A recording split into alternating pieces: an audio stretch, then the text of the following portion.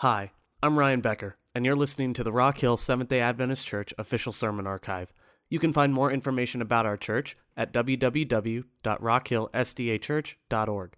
We hope by listening to this message that you are encouraged and challenged in your walk with Christ. The Corinthian church was that was much like our modern church. See, the Corinthian church struggled with the role of genders. They struggled with the balance of works versus faith. They struggled with division among members, heresies being taught, how to love properly, etc.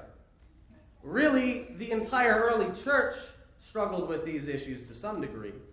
But the letters that Paul writes to the church of Corinth really expose these issues. In other words, we're given really a lot of transparency into what the Corinthian church was dealing with. And what we find out is, they're a lot like us. But what we are about to read is an issue that they dealt with, a very specific issue regarding the Lord's Supper. Now here's what would happen. Paul would go to a place, he would establish a church, he would establish leaders over that church, and then he would leave after about a year. And what would happen is those churches would then write him and say, hey, we've got these issues going on. What do we do? How do we deal with some of these issues? And so Paul would write them letters in response. And so the only thing that we see in Scripture is his response.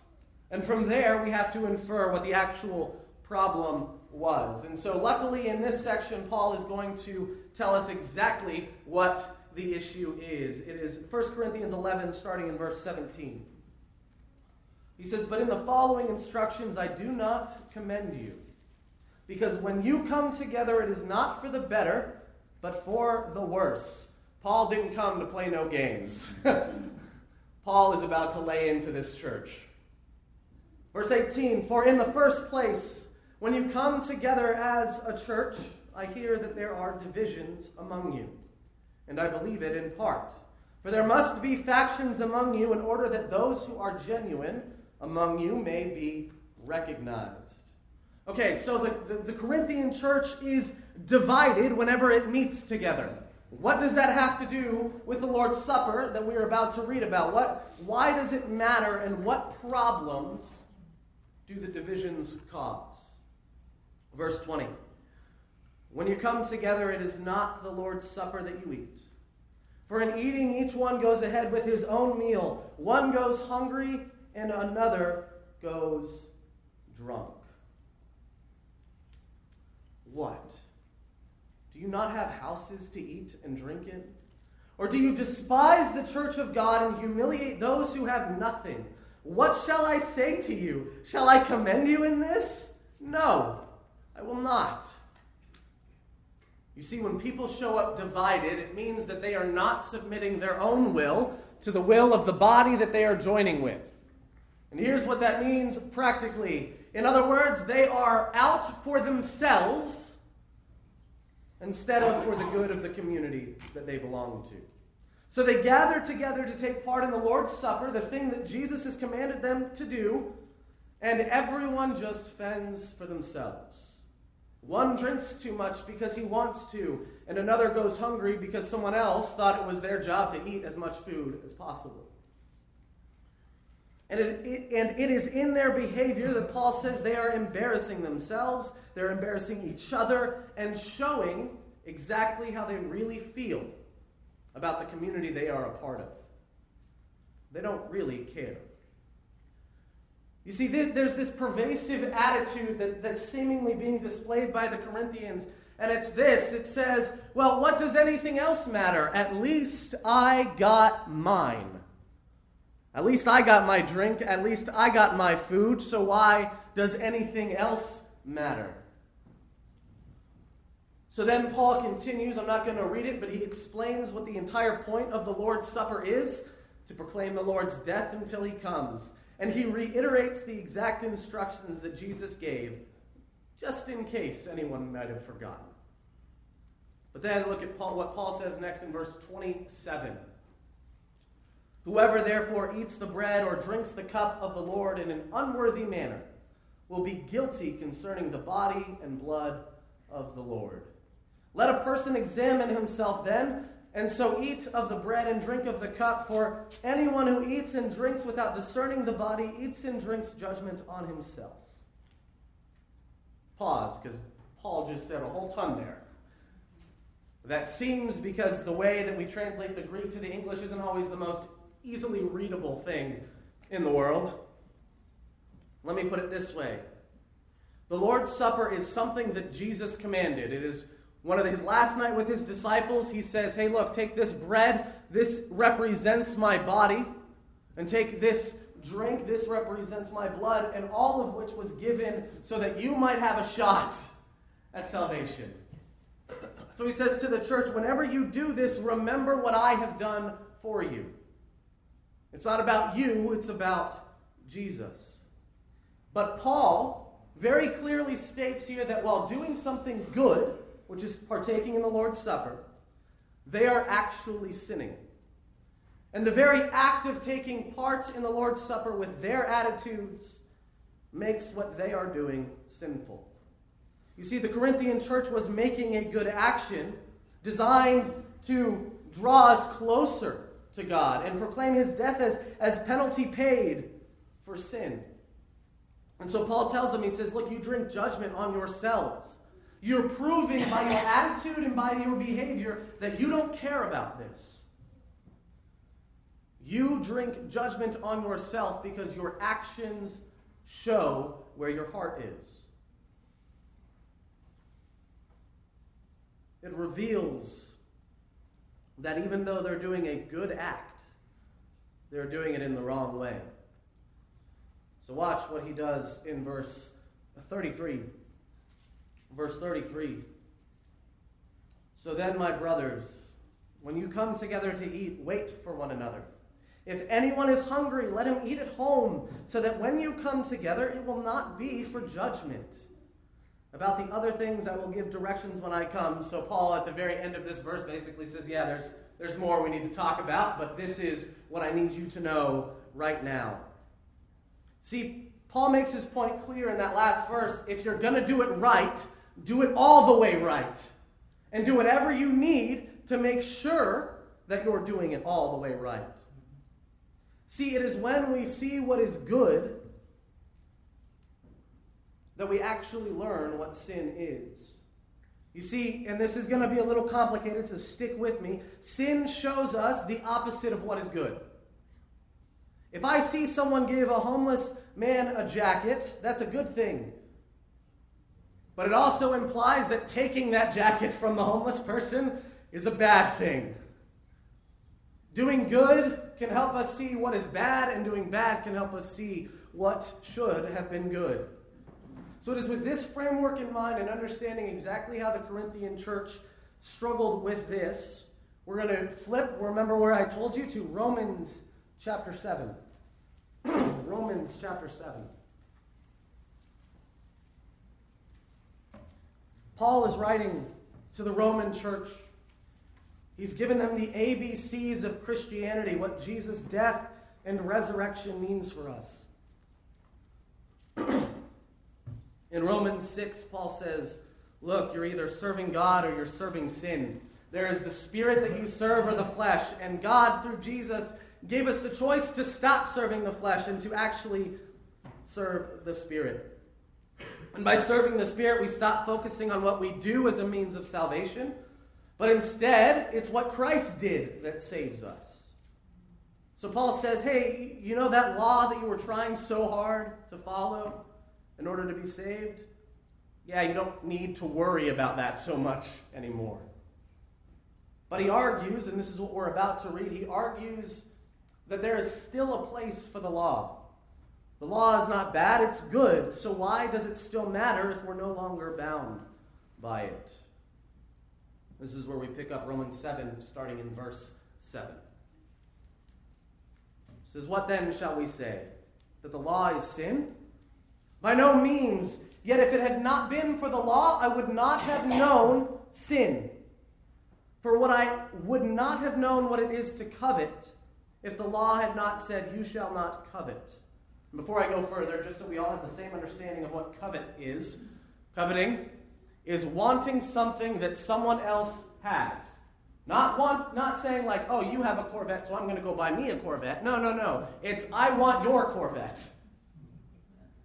Specifically yours. I don't want another one. I want yours. I want to have it, and you not to have it. So that is what coveting is. Ready? Verse 8. But sin, seizing an opportunity through the commandments, produced in me all kinds of covetousness. For apart from the law, sin lies dead. You see, sin is insidious, it's tricky.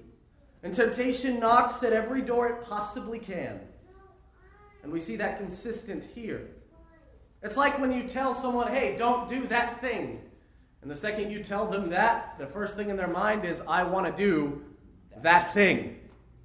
You've told them what's good, not doing it, and all of a sudden they want to do it. Like telling a kid not to reach into the cookie jar. You know, I'm lucky. I used to... At Costco, you can get Flintstone vitamins. And I don't know if you still can. And if don't tell me, because I will go buy 1 million of them. Those things were like candy to me. And my parents had to hide it from me so that I wouldn't just eat them throughout the day and OD on vitamins. And they had to tell me, don't. Only eat these in the morning.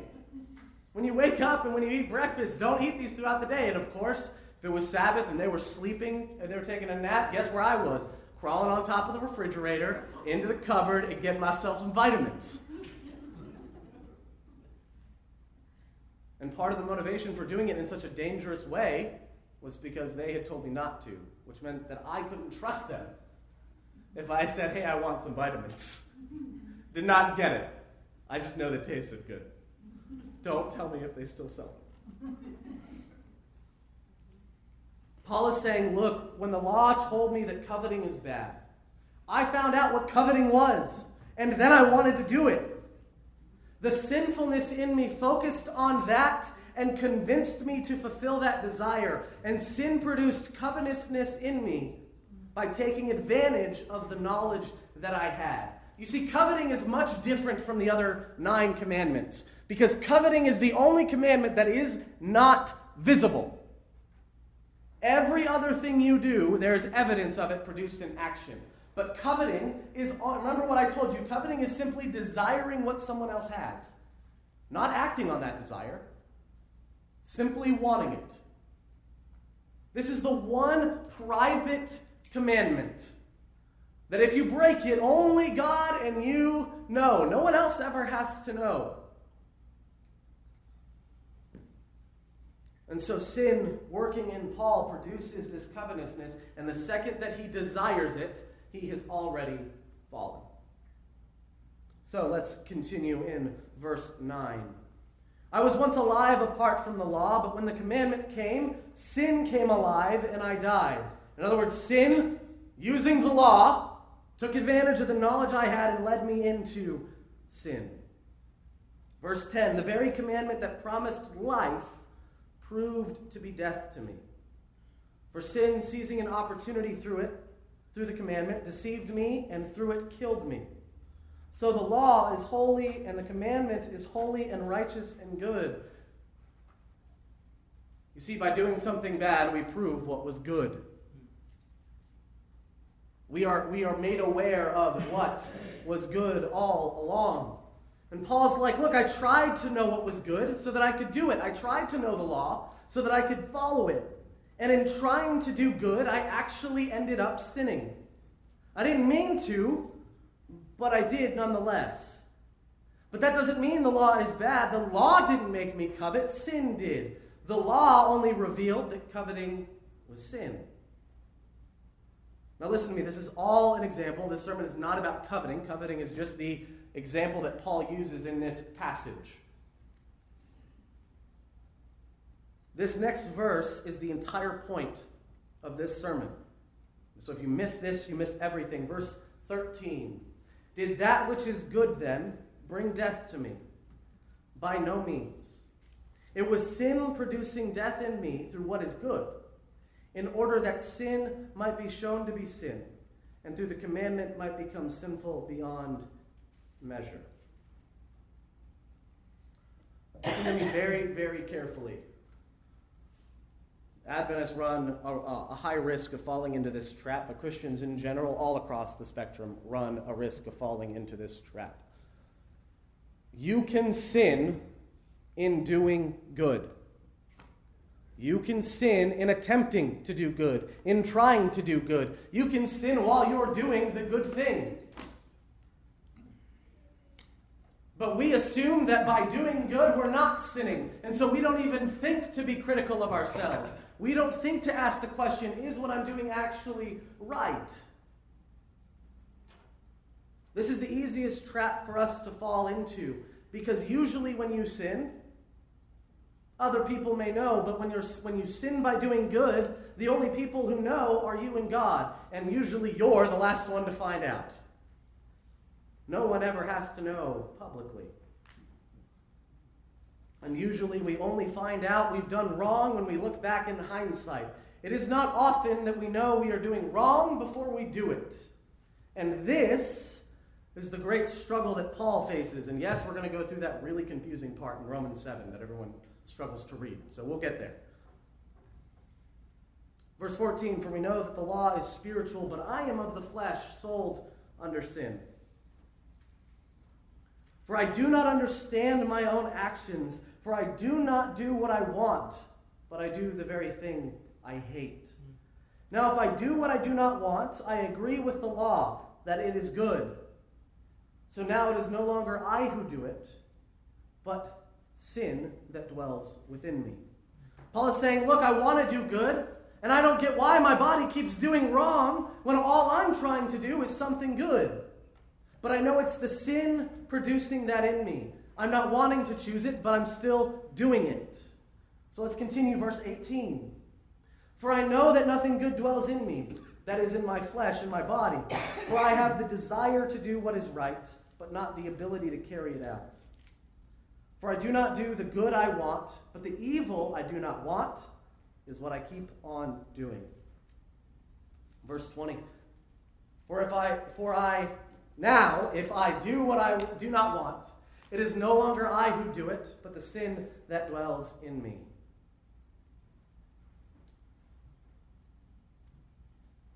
So he looks back at his actions, and he understands that whenever he does something wrong, he proves that the law was right. And he's frustrated, as you and I can be, because even though he knows what's right, he keeps finding himself doing wrong. It's like some strange out-of-body experience. I know what's right, yet I keep doing wrong. Let me give you an example. It's very embarrassing. A few months ago, I was sitting in a gas station parking lot, and a man in a white SUV pulled up next to me, and as I was pulling out of the gas station, he approached me, and he rolled down his window, and he kind of waved at me, and he said, hey, I'm working on a hotel installation down the road, and are you interested in any speaker systems or sound equipment? Many of you already know where this is going, and yes, I fell for it. So I say, no, not really, not at this time. And he says, well, here, just take a look. So I take a look, knowing exactly what this is, which is, it's known as the white van speaker scam. And what these people do is they pull up to gas, and they target millennials, all right? So they target millennials. And they tell you that they have this sound equipment that they're trying to get rid of, that they have a limited time to get rid of, and he told me, he's like, I got to get rid of it within the hour by lunch. That's how they create the sales tactic. And here's the thing. The entire time I'm talking to this guy, I know what's happening. And he talks to me, he shows me the speakers, he shows me a price tag on them, $2,500, all this good stuff, and he says, well, I'll give it to you for $500. And I was like, I'm not doing $500. We ended up agreeing on $300, and immediately I drove to the bank knowing what I was doing.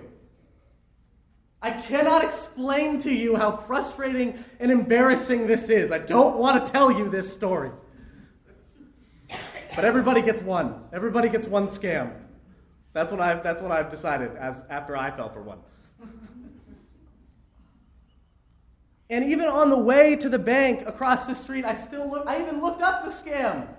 I read it on the internet to confirm if I was right in my suspicions, and I was. And I still bought for $300 cash a box of speakers that are probably worth $5. And they're proudly sitting in a box in my apartment because there's no way I'm setting those up. Now, there's part of me that wonders, and I'd rather just let it be, that maybe I'm the one person that didn't get scammed and those speakers are actually amazing. We're just going to let that be the mystery that it is and just let me believe my delusion. But look, the entire time that I was falling for this scam, I knew what was happening, and I cannot explain it to you. I still fell for it. This is the frustration that Paul is experiencing. He knows what he's doing is sin, and yet he keeps doing it. He knows what's right, and he keeps falling for it. This is the struggle that each one of us faces. Because even when you're doing good, you can still sin. Let me give you a very, very practical example.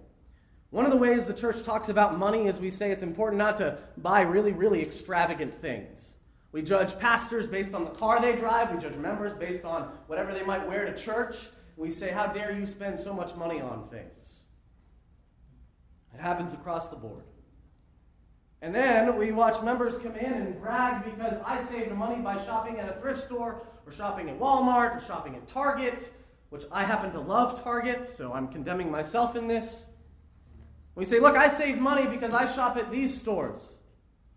But you spent $200 on a pair of shoes. How dare you?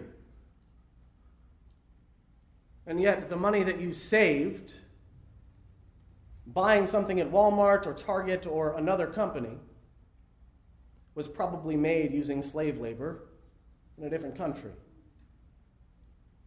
So which is worse? Exploiting humans for the cheap clothing or honoring humans and spending a little bit more on the items that you buy? Now, this isn't true 100% of the time, but in doing good and wanting to save money and spend responsibly, it is often the case that we sacrifice human labor, people that Jesus loves, people that Jesus died for, just the same as you and me, in order that we might feel morally righteous because we did the right thing. And listen to me, I say all of this while preaching from an iPad, and Apple is not innocent.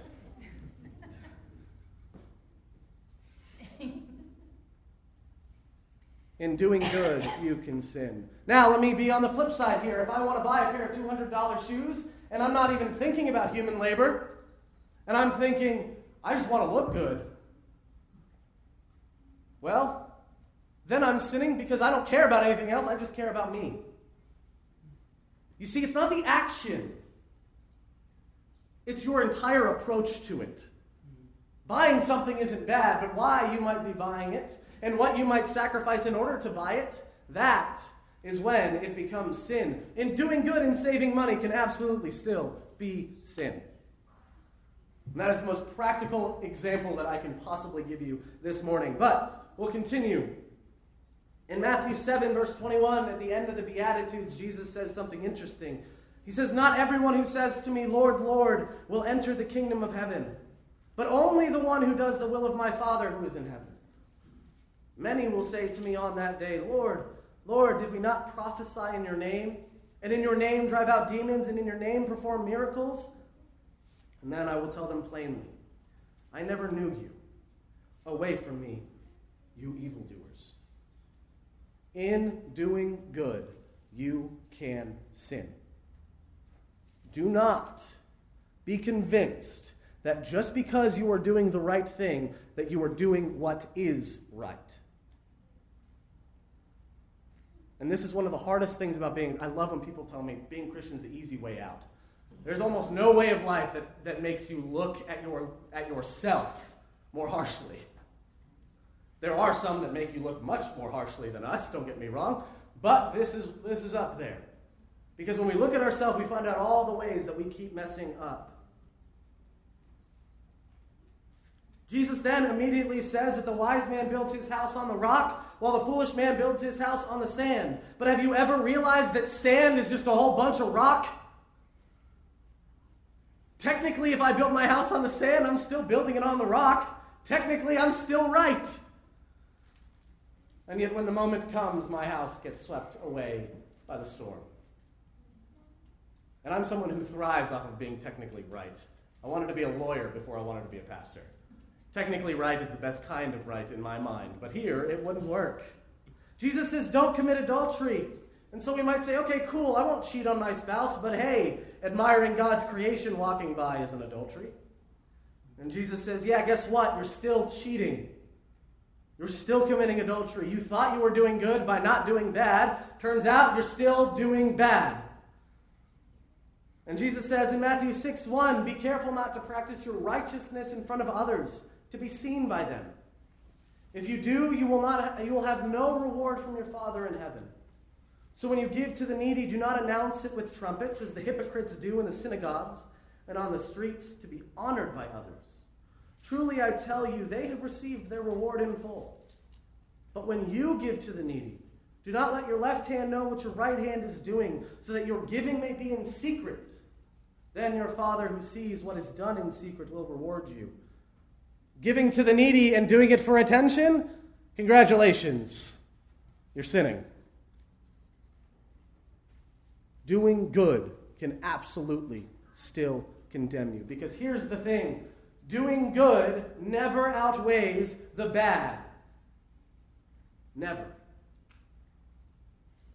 You can compliment me 1,000,000 times and then tell me that I'm a terrible preacher. Guess which one is going to stick with me? Don't tell me that. I'm just kidding. Tell me. I don't care. Doing the right thing does not mean we are doing what is right. And it's not often we get the chance to catch ourselves in the wrong before it's too late. But I believe right now, today, we as a church collectively and we as a church individually have just been given the chance to do that. This is where I make some enemies today. Wanting to keep the wrong people out of your country is good. Taking kids from their parents in the process of fulfilling that desire is wrong. Now, I'm not going to Trump bash. I'm not going to Hillary bash. So don't run away. I don't care who you voted for. Jesus loves you just the same. All right, this isn't about Democrats versus Republicans, liberals versus conservatives. This isn't about any of that. But we've just spent the last 25 minutes seeing example after example of people who desire to do good actually doing wrong. The Corinthians wanting to do the Lord's Supper actually end up condemning themselves by the way they acted with each other. But the good we do never outweighs the bad. And we can keep all the criminals out of this country that we want, and it won't let us stand before God any less guilty for removing children from their families. After all, it is God who understands more than anyone else the pain of being separated from his family. The ends do not justify the means. This is children that we are currently watching being separated from their families and being put quite literally wherever we can find space to shove them into. And you know the excuse we are using to get those kids? Liz Goodwin of the Boston Globe cites a defender saying that in several cases, children were taken, quote, by Border Patrol agents who said they were going to give them a bath. As the hours passed, it dawned on the mothers that the kids were not coming back. Wanting to protect your border, your family, your friends, and your loved ones is a good thing. But if you are actively and needlessly harming others in your pursuit of that safety, you are in support of that behavior, or you are in support of that behavior being done by others, then I have no problem using whatever I have of a prophetic voice as a pastor to say this: you are sinning. Well, I'm not actually involved in rounding people up, so I'm not the one sinning. Remember the Corinthians. I got mine. What does anything else matter? Consider Leviticus 19, 33 and 34. When a stranger sojourns within your land, or with you in your land, you shall do him no wrong. You shall treat the stranger who sojourns with you as the native among you, and you shall love him as yourself, for you were strangers in the land of Egypt. I am the Lord your God. And if me crossing the acceptable preaching line is saying that it's wrong to take kids from their parents and put them in a vacant Walmart, then so be it. If that's where you and I disagree, then we disagree. But we look back at World War II era America, we look back at the internment camps that we put Japanese legal American citizens in. And we say, well, we would never let people be rounded up by the busload today. You see, we're far too civilized. We've learned from the past, and then we watch it happen right before our eyes. And we try to justify it by calling their parents criminals. When in reality, the only reason we are afraid of their parents is because we assume they are guilty of wanting to cause us harm in a land that professes a belief that every person is innocent until proven guilty. We talk about MS-13, but did you know that MS-13 was founded in America and exported out? It was a threat originally from within, not outside. And the fundamental belief for the Sabbath, if you look it up on Adventist.org, you look at all 28 fundamental beliefs, there are 48 verses given to support keeping the Sabbath. And Adventists keep it fervently. But there are over 2,100 verses in support of us taking care of the least of these, people like the poor, the orphan, and the widow. When there are over 2,100 verses calling us to act, how can we possibly stay silent while people that Jesus calls us to love are being treated unjustly before our eyes? There are many of you who already agree with me, and that's fine. And there are many of you that might disagree with me, that's fine. What I want you to know is it's okay to want positive and solid border control to keep the wrong people out. It's just not okay to take kids from their families. That's never okay. Jesus says you must become like little children to enter the kingdom of God. Children are things that are people and creatures that Jesus values above all. But there's a truth here today for each and every one of us. Politics aside, each of us in doing good at some point has done wrong. Which means that if not even our good actions are good, then what's the solution? I want to end this positively, not negatively. I don't want to end this as a message of condemnation. I want to end this as a message of positivity. It's time to remember who is on our side. The creator of the universe. Through every good and bad deed we do, God is with us and he never stops loving us. Ephesians 2:8-9, for it is by grace that you have been saved through faith. And this is not of yourselves. It is the gift of God, not by works, so that no one can boast. Remember that while sometimes your works condemn you, it is Jesus who saves you. It is a gift, which means you didn't earn it and you don't have to earn it. You can relax. And when we mess up, or when we realize that we have already messed up, there is one thing we can always do. 1 John 1:9 tells us if we confess our sins, he is faithful and just and will forgive us our sins and purify us from all unrighteousness. If you've been attending church for the wrong reasons, if you've been pretending to be kind to someone while really hating them, if you've been looking out only for yourself instead of the others around you, then now is the time for you to confess to God and ask forgiveness, because God is faithful and just and forgives you always. Romans 8 tells us, therefore, there is now no condemnation for those who are in Christ Jesus, because through Christ Jesus, the law of the Spirit who gives you life has set you free from the law of sin and death. No matter how bad you've messed up in your life, God still loves you, and he still wants to forgive you. He wants to bring you into his kingdom and to love you endlessly like he already does, and he wants you to experience a life-saving relationship with him. And if there's any doubt in what I am saying, then don't take my word for it, take Paul's. For I am convinced that neither death nor life, neither angels nor demons, neither the present nor the future, nor any powers, neither height nor depth, nor anything else in all creation will be able to separate us from the love of God that is in Christ Jesus our Lord. You are never too far gone. You are never too unimportant. You are never too ignored. You are never too alone to experience the love and life that God has for you. And my call to you this morning is to step into that love. Because there is no condemnation there.